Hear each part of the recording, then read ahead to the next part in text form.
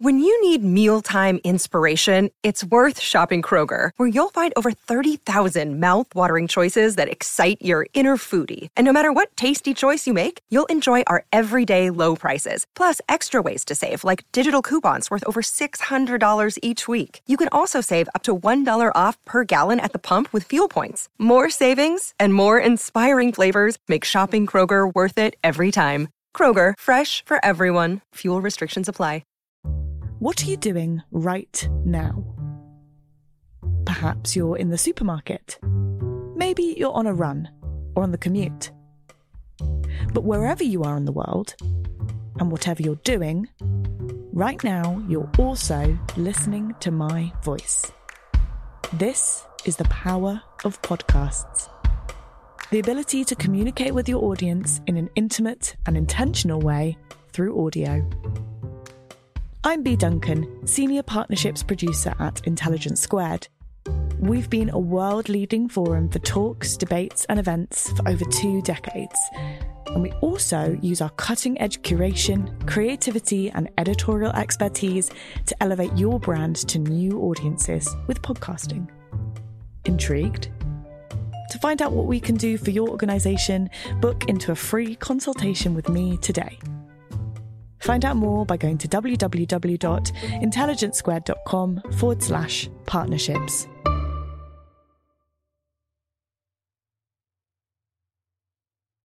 Hello, I'm Farah Jassat and I'm the producer of How I Found My Voice, a podcast by Intelligence Squared.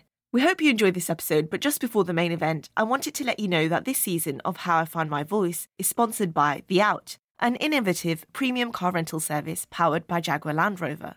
If you live in London, like me, and want to get out of the city for a weekend, The Out is designed for us. It's a premium car rental service without the hassle. Just download the app, book your vehicle, and a car will be delivered to your doorstep within 3 hours of booking. When you're done, the car will also be picked up from your chosen location. My colleague recently used the service and loved how easy it was. He went on a last-minute weekend trip to Brighton using a Land Rover Discovery Sport. They have a whole range of premium vehicles to choose from, including the Range Rover Sport and the all-electric Jaguar I-Pace. In every booking, you get unlimited mileage, additional drivers, fully comprehensive insurance, and even the congestion and dart charge included. So if you're a Londoner who wants to rent a car in style, download the Out app today. Now let's go to this week's episode.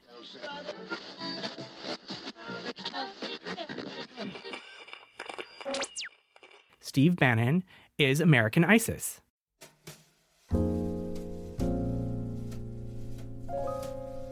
Rather than stopping a process of radicalization, he wanted to create an insurgency in the United States that he could control.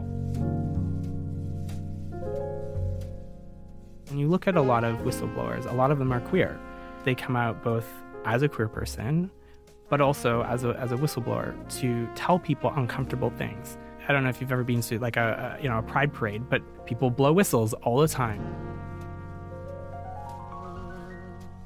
Hello and welcome to How I Found My Voice, a podcast from Intelligence Squared. I'm Samira Ahmed and I'm going behind the celebrity persona to find out what influences shaped their success. How did artists, writers, politicians and business leaders grow up to become such great and unique communicators? And how do they use their voices to highlight issues that they feel passionate about? If you enjoy this episode, don't forget to subscribe and please do take a moment to rate and review us on Apple Podcasts. My guest today is a whistleblower. Chris Wylie, a data consultant, a computer expert with a lifelong passion for politics and citizen power, who went public about one of the biggest political scandals of our time, the misuse, the abuse of data by his former employer, Cambridge Analytica, to influence the outcome of major elections, notably Britain's EU referendum.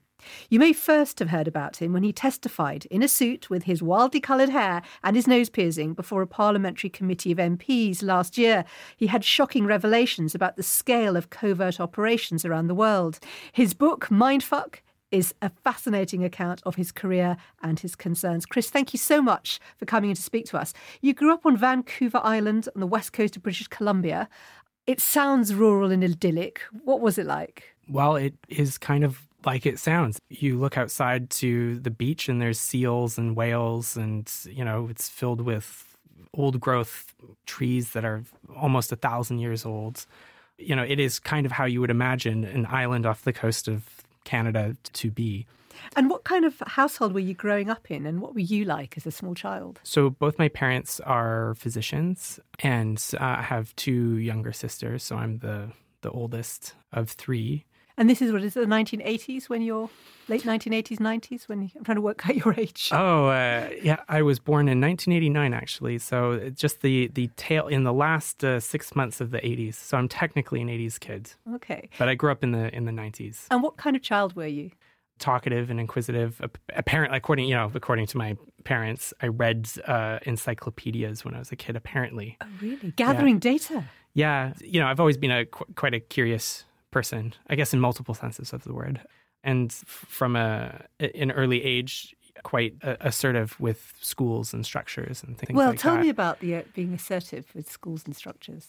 I don't use a wheelchair anymore, but when I was growing up, I did have an invisible disability. So, growing up, I had to spend a lot of time voicing myself, like going into a classroom and like, I don't fit in the classroom. Like there's no desk for me. Like I can't use the doorway. The only place I can be is like at the very back because so tucked in a corner somewhere, right? So constantly having to, voice myself. My parents were, the catalyzers of that, I think. They're not necessarily loud and rambunctious people themselves, but, understood that in order to like be successful at school, you need to be able to, be part of that school. Did they actually take kind of civil action against the school over things? Yeah, I mean, when I was a teenager, there were several different legal actions that did go to court with the school district and Ministry of Education for supervision and bullying policies to, ensuring that schools comply with both like educational requirements and then also like human rights legislation. One of the things that I sort of saw is like when you're dealing with either a school district or the Ministry of Education, you have to be noisy in order to get noticed. And that's something that I learned very early on, is that you have to be as noisy as possible and almost as irritating as possible in order to continue to be part of a conversation. Can you give me an example of how you use that then in your life at school? There was a uniform policy at the school. You had to have, I think the rule was like naturally colored hair or natural colors in your hair. You could dye your hair, but you could dye it blonde or brunette or whatever. And so I just dyed it purple. It was one of these things where it's like, all right, well, you're not listening to me. And then all of a sudden you pay attention to me when I'm breaking this rule. So you'll call me into like a principal's office to talk about my hair and say, okay, cool, we can talk about my hair, but I'm going to talk about your inclusion policies too. And it's kind of funny. I've had sort of weird hair ever since. It does mean that people pay so much more attention to you if you like have purple hair. And so if that creates a space where you can then actually have a conversation, I used that. Can I ask, you were diagnosed with ADHD and dyslexia as a teenager. Did that affect your ability to communicate? It's kind of a funny one because I think I do kind of think differently to a lot of people. And also like ADHD is one of those things where it's like, is the problem me or is it just the environment? If I were like back, 1,000 years ago or 2,000 years ago or whatever, and like exploring a forest or whatever, and if I got bored easily and I just started exploring more, maybe that's actually an asset. Yes. Maybe I'm the one that then, figures out that there's like a new place that we can like find food, forage for food over there. There's a berry forest. It's about perception. Is it? Yeah. I mean, because to me, I feel like I think I've used it to my advantage. Yes. But it also is technically a disorder. Now, you became fascinated by computers. Yeah. Why? And do you remember the web page that you designed at the age of 13? Yeah. So when you're at school and you're in a wheelchair, it is, or at least was for me, a fairly isolating thing. Rather than going outside, because there weren't ramps everywhere. Even like some parts I just couldn't go to, but I could go to the computer lab. And the first website that I made had a bunch of Flash animations back when people worked with Flash animation, yes. And it was like the Pink Panther. With the song and the inspector chasing him around, and it was kind of stupid. It was a pointless, like it didn't have any point to it other than like there was like an animation of like the Pink Panther and there's like the inspector and they kind of just like roam around on the screen and the song plays and that's it, but like that's quite a cool thing to be able to make. And, learning that, you can also express yourself with a computer, was quite a thing, I think. Later, when I became, a teenager and adolescent, and I guess my acting out was to just like not show up to school. But it wasn't that I was just, being a truant and like a bad boy on the street or whatever. Like I ended up going to like political events and... Well, tell me about this. So you became fascinated by what they call in Canada and the US town hall debates, where politicians and public figures come and the audience are the ones asking all the questions. Yeah. When you think about the difference between like a classroom, right, where first of all, I usually had to sit at the back. So I'm sitting at the back listening to some teacher tell me about some white dude's version of colonial history, and you can't say anything about it, or, what about this, what about that? But in a town hall, like you can get the mic and you can say what you think to the person who's also standing at the front of the room, but they have to listen to you. For me, that was quite an empowering thing because, I'd sit and think a lot about stuff. And some of the aides to some of the MPs that would host these events noticed that there's this like teenager with weird hair always coming, probably should be in school, but for some reason isn't.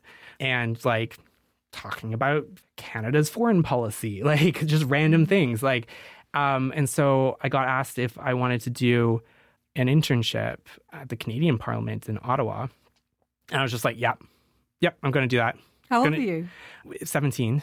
So I went and very quickly sort of got, I guess you could say, promoted, or new opportunities were thrown my way.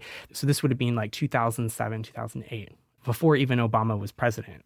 People weren't even using social media. This is like pre-social media. This is when like emails were like avant-garde for campaigns, and parties had websites, but like tech wasn't considered, tech or digital wasn't considered like a core part of political strategy.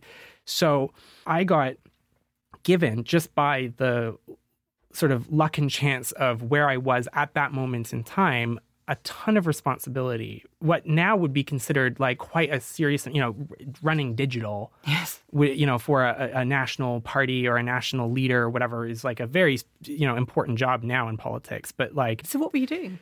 So I was working for the leader of the opposition. This is the Liberal Party? For the Liberal Party, which is the largest sort of progressive party in Canada.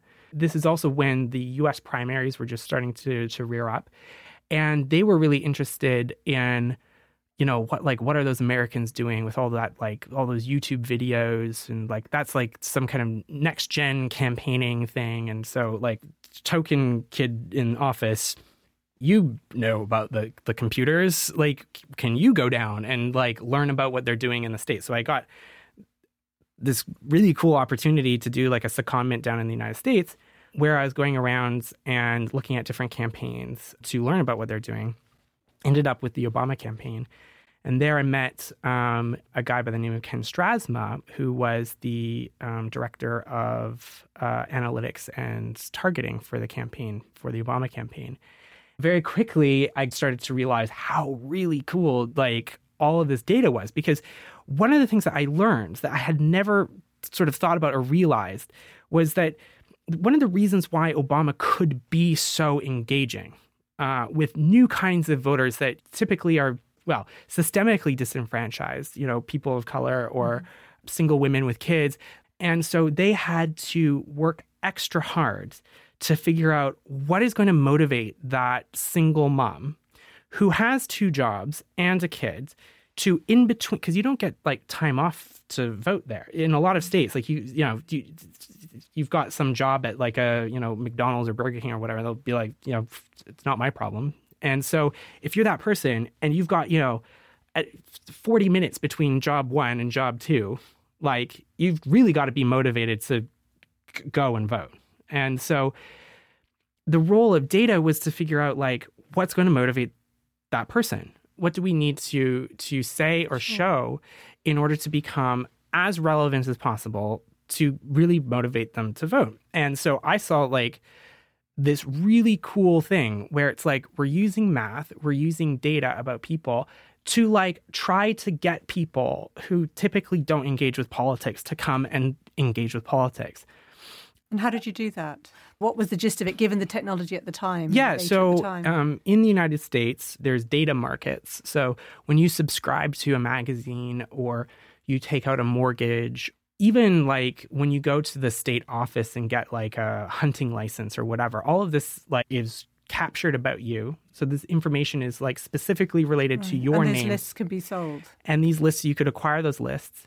And so there was all this sort of consumer data that the campaign acquired, and then also all the canvassing data, everything went into this one system. It's called the VAN, Voter Activation Network. A lot of the time it was fairly intuitive. Like if you are a, white middle-aged man in like rural parts of a Republican voting state, and you have a hunting license and you drive a pickup truck and you you're like a Republican, right? Like, and it's like, but when you're a campaign, right, and you've got hundreds of millions of voters, you can't individually look at every person and go, he's a Republican or she's a Democrat or, probably swings both ways.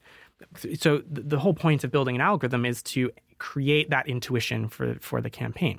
I saw this and I was like, whoa, this is so cool. And I also got lucky enough to be invited to the inauguration. I went to one of the official inaugural balls and I got to watch Barack Obama with Michelle dancing and being introduced as the president of the United States. For me at the time, I was like, wow, this is like the future of bringing people into like the democratic process. Like this is like really cool.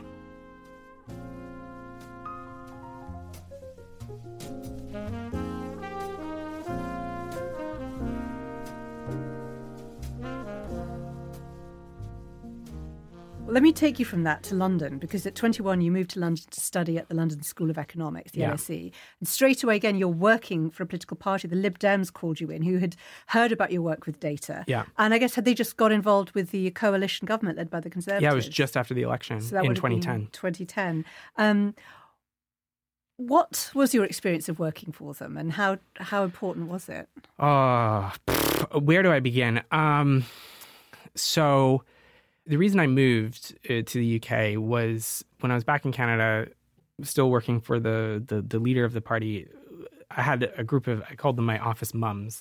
So they had been around the party for like decades, like 30, 40 years. Like they'd seen everything, right? And they took me out to the French part of Ottawa, Gatineau. They were French speaking. They sit me down and they're like, Chris, look at us. We are so old. We are divorced. We don't have kids. We like have given our lives to the party. Like, you're so young. Don't become like us. Like, da-da-da. And they essentially were like, you should enjoy being a young person while you can. But like working in politics is a bit like working in the mafia, where you can try to leave, but like you're never really gone. Well, you're a person of interest. Yeah. And tell me about, you got this call when you were so I moved. So I thought the reason I picked Britain was because I was like, it's across an ocean. It's a 5-hour time difference. Like no one's going to be like, Chris, we come back in and we need you to do something. I'm in a different continent. Yeah, but so you were trying to escape politics and yet it didn't happen. Immediately I get to London and it was like the first or second week that I was here, like still kind of jet lagged even, and I get a call, and it's just a random call, and it was from somebody who's working for Nick Clegg, who had just become the deputy prime minister. Mm-hmm. And they had heard through the grapevine that I'd moved to the UK, and they were having just joined government, this tiny party that hadn't been in government for like 100 years or something like that. All of a sudden is now in, the big leagues, like running a country. And what did they want to do with you? They needed help. They needed help modernizing, like becoming like a real political operation that wasn't just like effectively a glorified talk shop for like bearded white dudes who wear sandals. And, what's really interesting in your book is you talk about, one, how antiquated their whole system was, and they were obsessed with leafleting, absolutely obsessed with leafleting. They had great volunteers. And they still are. Lib Dems love leafleting. But also that it was hard. You said you found it hard to define Lib Dem voters, as opposed to people describe themselves as Tory or as Labour. Yeah. So I got asked essentially to help them implement and anglicize the American voter targeting system that the Obama campaign used, which I had worked with both in the United States and then also brought it to Canada. And so they wanted essentially help bringing it to Britain. And so I said, okay, sure. Like, of course, I say yes. And, I start my sort of foray into British politics and learning about British voters. And, the purpose of collecting all this data is to model it, to try to anticipate. When you have a campaign, most of the people working on campaigns are volunteers.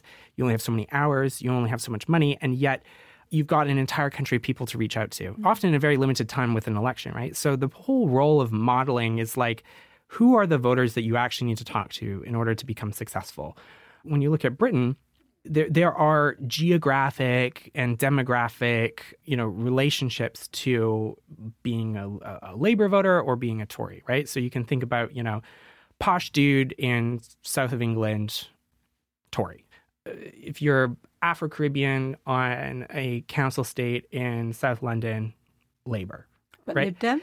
But Lib Dem, it's like WTF is a Lib Dem. Like what is a Lib Dem? In data terms, in demographic terms, they could look sometimes like a Tory or they could look sometimes like a Labour voter.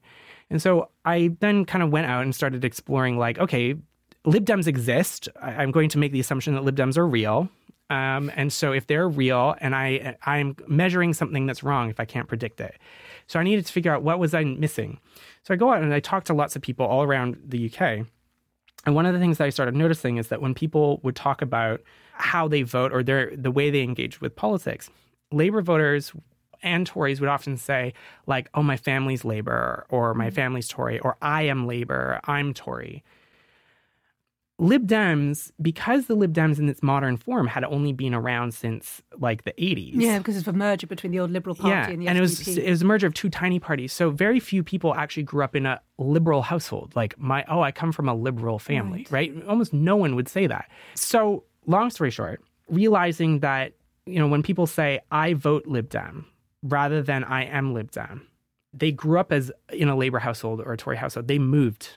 Right? So for them, it's a behavior, it's an opinion, it's a choice. It's not necessarily a core identity. The people who had the sort of type of characteristic where you were more open-minded, yet at the same time more assertive in what you believed, gave you sort of the chutzpah, so to speak, to leave Labour or leave Tory, leave these two big parties that you grew up with who win government and join this small little party. And you do it because it's like you think that they're right. And you don't care if they win or not. It's like it's about the idea for you. Just briefly, I'm interested then in what did you learn from how you identified Lib Dem voters? The reason why I couldn't predict Lib Dem voters well with demographic data was because that wasn't the most important thing leading a person to becoming Lib Dem. It was a constellation of personality traits.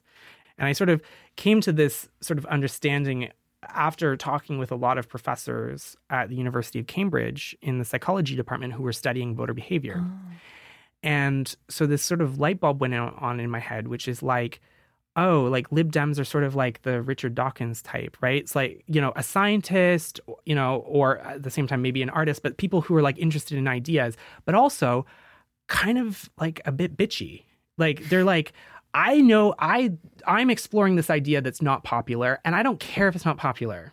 So you've got people who care about ideas more so than the average person, and also like don't care if it's popular or not. They want the integrity of the idea.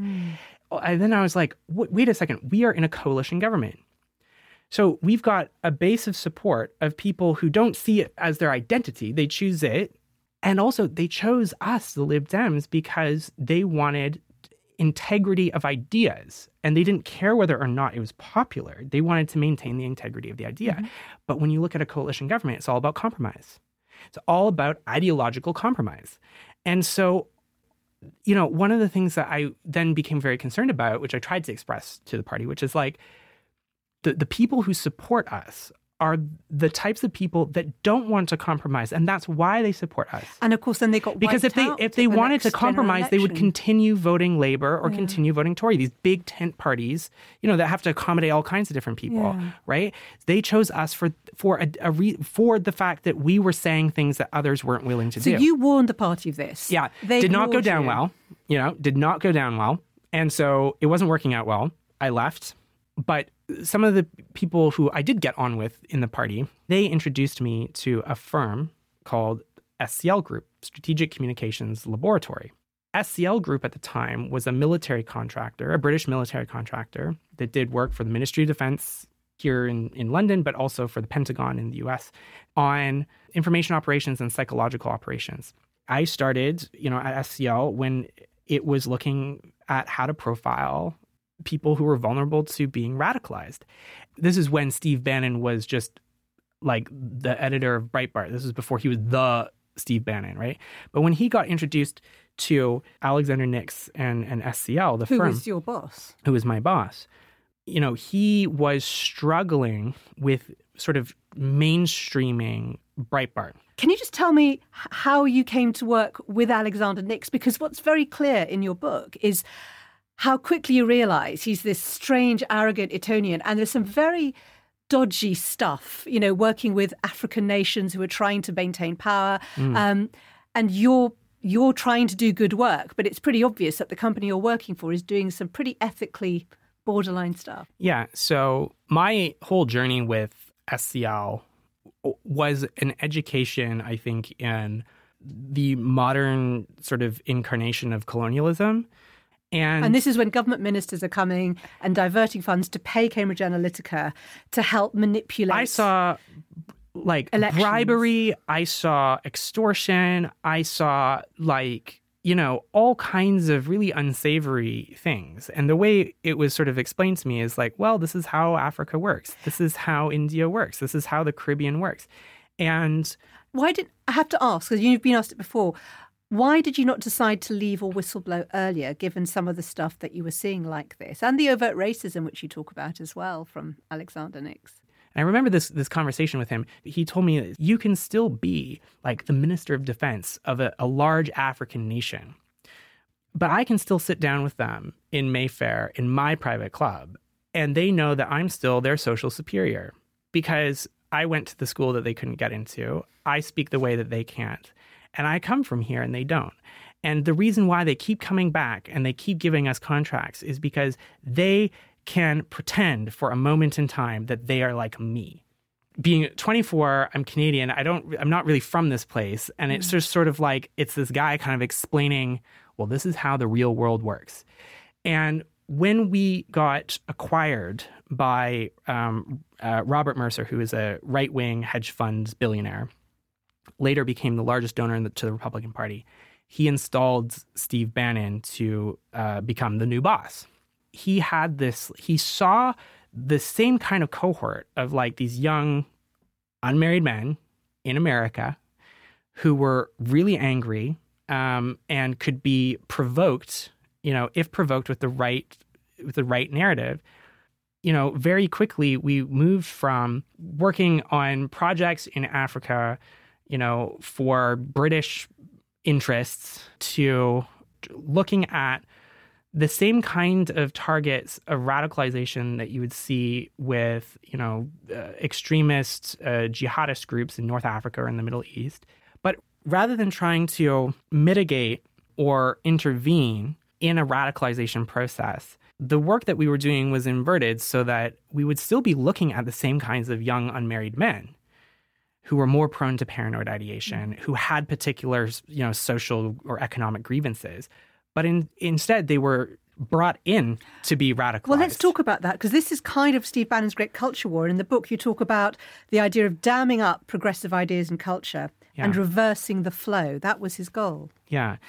Steve Bannon, wanted to create an insurgency in America. He could see how his people, the people who he wanted to engage, were the same kinds of people that we were studying for military clients. Rather than stopping a process of radicalization, he wanted to create an insurgency in the United States that he could control. But also, it's the title of your book, Mindfuck. It's kind of completely disrupting the way that politics and voting had worked before. Yeah, I called it Mindfuck because all the weird things that I saw behind the scenes, for me, was just a mindfuck. But at the same time, it was also about fucking with people's minds.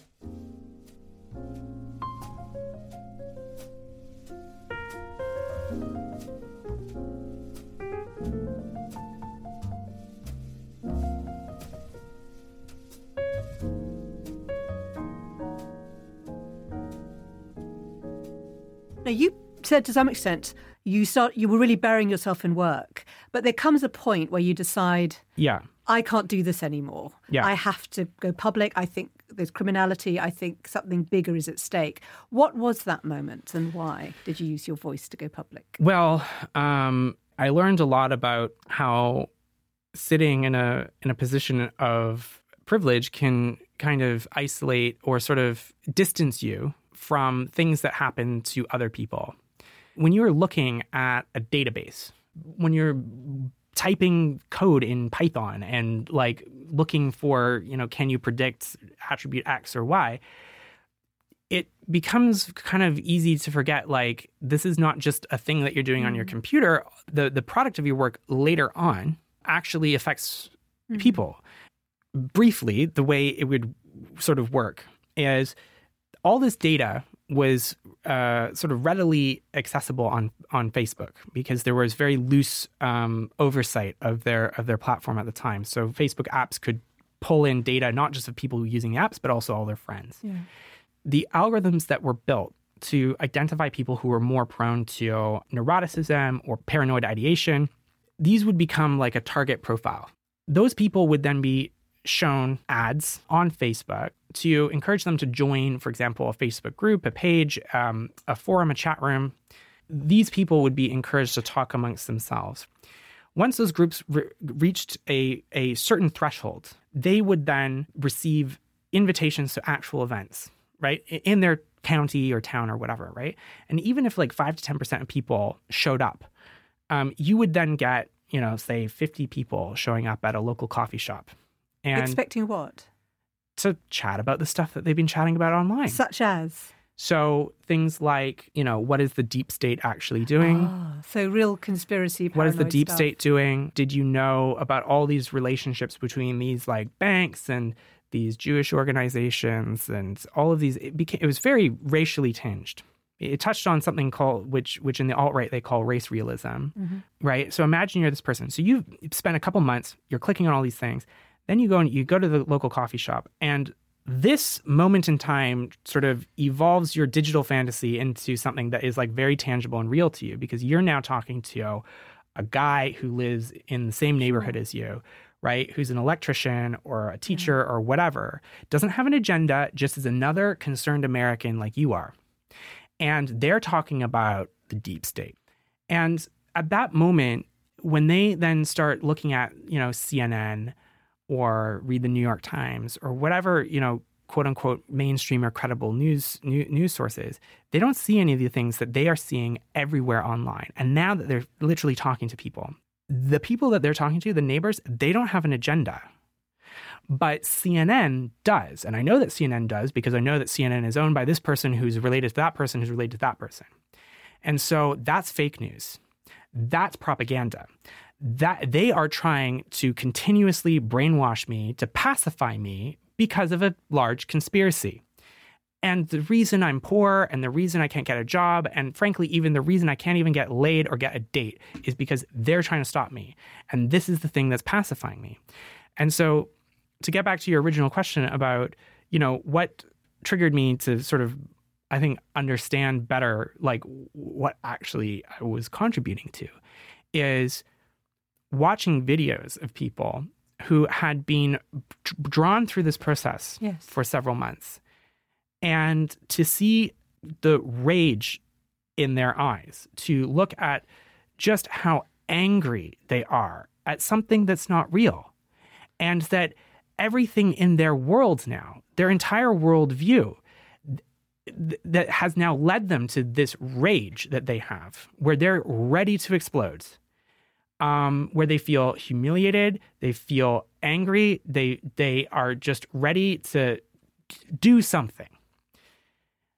And watching that and going, they don't know that the reason they feel this way is because everything that they've clicked on, even all the people that they've now met, there's a group of people in London, in Russia, in Eastern Europe, and in the United States, people who are all mapping out how they think and how they feel and guiding them down a path to start developing this worldview. And that their worldview is now what Steve Bannon wants their worldview to be. In the same way that ISIS would encourage you to stop listening to, your imam, stop listening to your parents, stop watching the news, and only listen to us. And looking at that and thinking back to, the work that we started doing, looking at extremist groups in North Africa or in the Middle East, and then looking at what Steve Bannon was trying to do, and I was like, Steve Bannon is American ISIS. That's terrifying. I am now sitting here looking at the product of people being fucked with, and they don't even know it. When was that? Do you remember? This was late in 2014. I left soon after that, and the first thing that they did was they tried to sue me. They tried to get me to never work in politics, never work in data, never work in all these, ended up with a £50,000 legal bill. And I ended up signing this super NDA. Oh, yeah, these non-disclosure agreements. Yeah. One that had lots of high stakes attached to it. I actually then did go to the United States, and started talking to people, both who I knew from American politics and some of whom were now working in the Obama administration. And I told them, this is what this company is doing. They're working with these weird Russian people, and they're giving these lectures in St. Petersburg in Russia about, American voter targeting. The response that I got over and over again was, thanks for the heads up, but, Hillary Clinton's going to win. We don't want to seem like we're interfering in the election because, God forbid, somebody interferes in the election.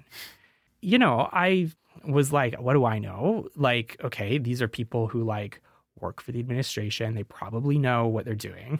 And so I then kind of stopped talking about it because the reaction that I got was yeah, okay, it's sketchy, but whatever.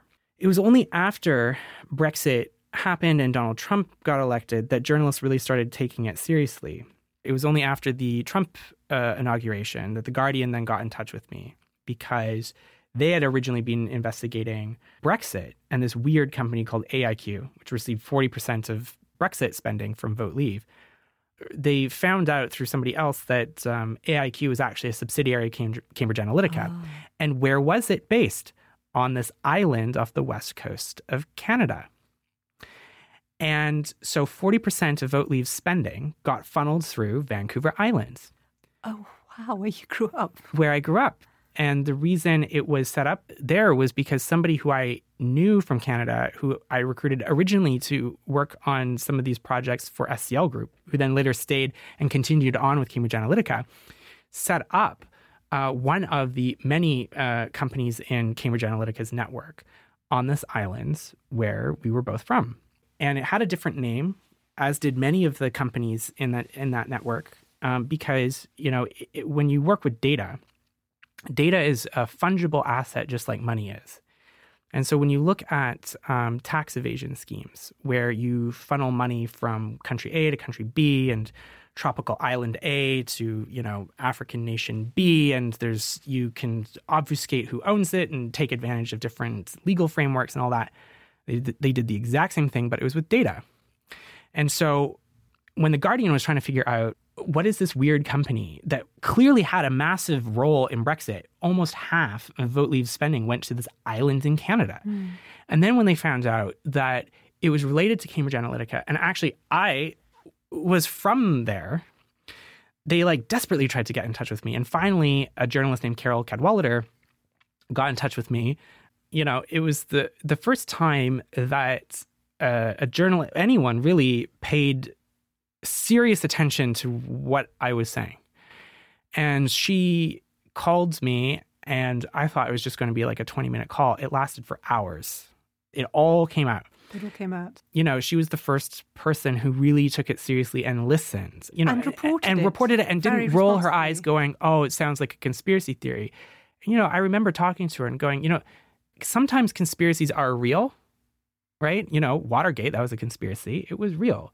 I at least had the foresight when I left to take documents with me. And I kept them. And I kept emails, I kept documents, I kept like phone logs, I kept all kinds of stuff. And I passed that on to the Guardian. They looked at it and they were like, this is a huge story.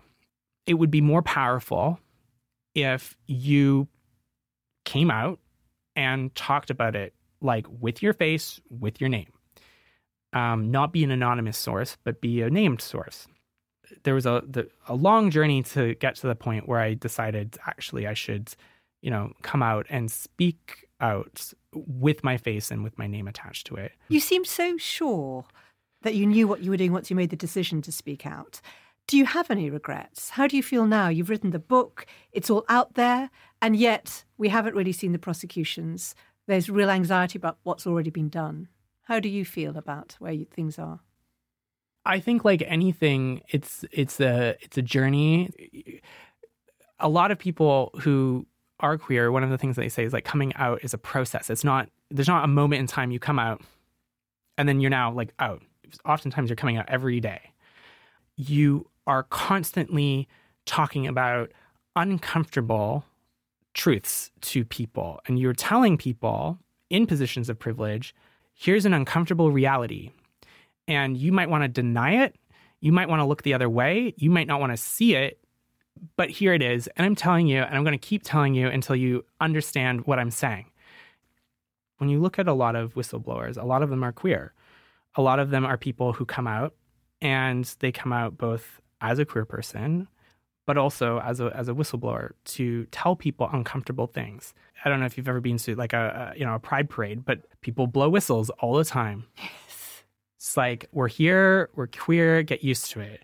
And I am here and I'm telling you stuff, get used to it. It wasn't just me that came out with, particularly on the Brexit story, Shamir Sani, who was another whistleblower who came out in the same story for the Brexit side of things, you know, queer Pakistani guy. Both of us are immigrants. I don't think it's a coincidence that we are, because when you have to struggle to be included in a conversation, when you have to say, pay attention to me, listen to what I'm saying, take me seriously, and listen to me even when it's uncomfortable to you, and acknowledge me even when it's uncomfortable to you, that I think creates at least it primes you to, I think, to be a whistleblower. And you look at other people, you know, like Chelsea Manning, for example. Yes, I was just thinking of her. It is a coming out. Thank you. In just a brief answer, what advice would you give to people who have watched your experience, who might well be thinking about whistleblowing on wrongdoing they're seeing in institutions? I'll give a boring answer, but it's honestly the only thing that's kept me safe. Talk to lawyers, and don't do anything until you talk to lawyers, because lawyers are there to guide you to make sure that you don't misstep or do something that puts you in jeopardy. But the thing that I would say is that, you know, when people think about whistleblowing, often they think about, you know, whether it's Edward Snowden or Chelsea Manning, or often these sort of big lionized figures that take on like the American government or, you know, whatever, big, you know, corporations. Most often whistleblowers are the people who, it's the nurse in your mother's nursing home who sees that she is being neglected and that the nursing home isn't doing their duty to make sure that she's cared for, and making the decision to either stay silent and keep her job so that she can come home to her family and feel fine and safe and secure, or to risk her job, her reputation for your grandmother or your mother. We need whistleblowing. You know, if my mother was in that nursing home, I would hope that nurse says something. But at the same time, currently we're in an environment where like it is completely legal to just ostracize that person from their profession when they do the right thing, when they have so much respect for the work that they do that they are going to come out and say, this is wrong. And so, one of the things that I'd also hoped for people to think about is like, it's very easy to point the finger at whistleblowers and say, oh, but you were involved in something. This is, but it's, partly your fault, or why didn't you leave, or why didn't you? But if we don't create a space for people to come out and tell the truth in a way that they feel secure, we won't have those people. And that might mean that your mum gets neglected. Chris Wylie, it has been an utter pleasure talking to you. Thank you so much. Cheers. Thank you.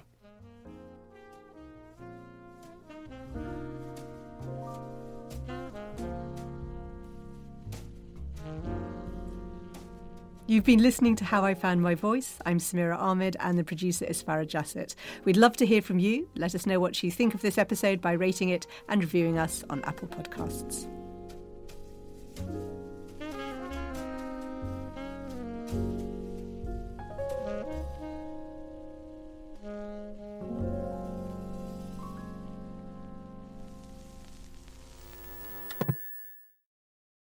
Hello again, it's Farah Jassett, producer of How I Found My Voice. We really hope you enjoyed this week's show.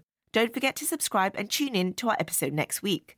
In the meantime, we wanted to give a big shout out to our sponsor, The Out, an innovative premium car rental service powered by Jaguar Land Rover. If you're a Londoner and want to get out of the city for a weekend, download the Out app for a premium hassle-free experience. Choose from a range of cars including the Range Rover Sport and all-electric Jaguar I-Pace. The car will be delivered and picked up from your doorstep.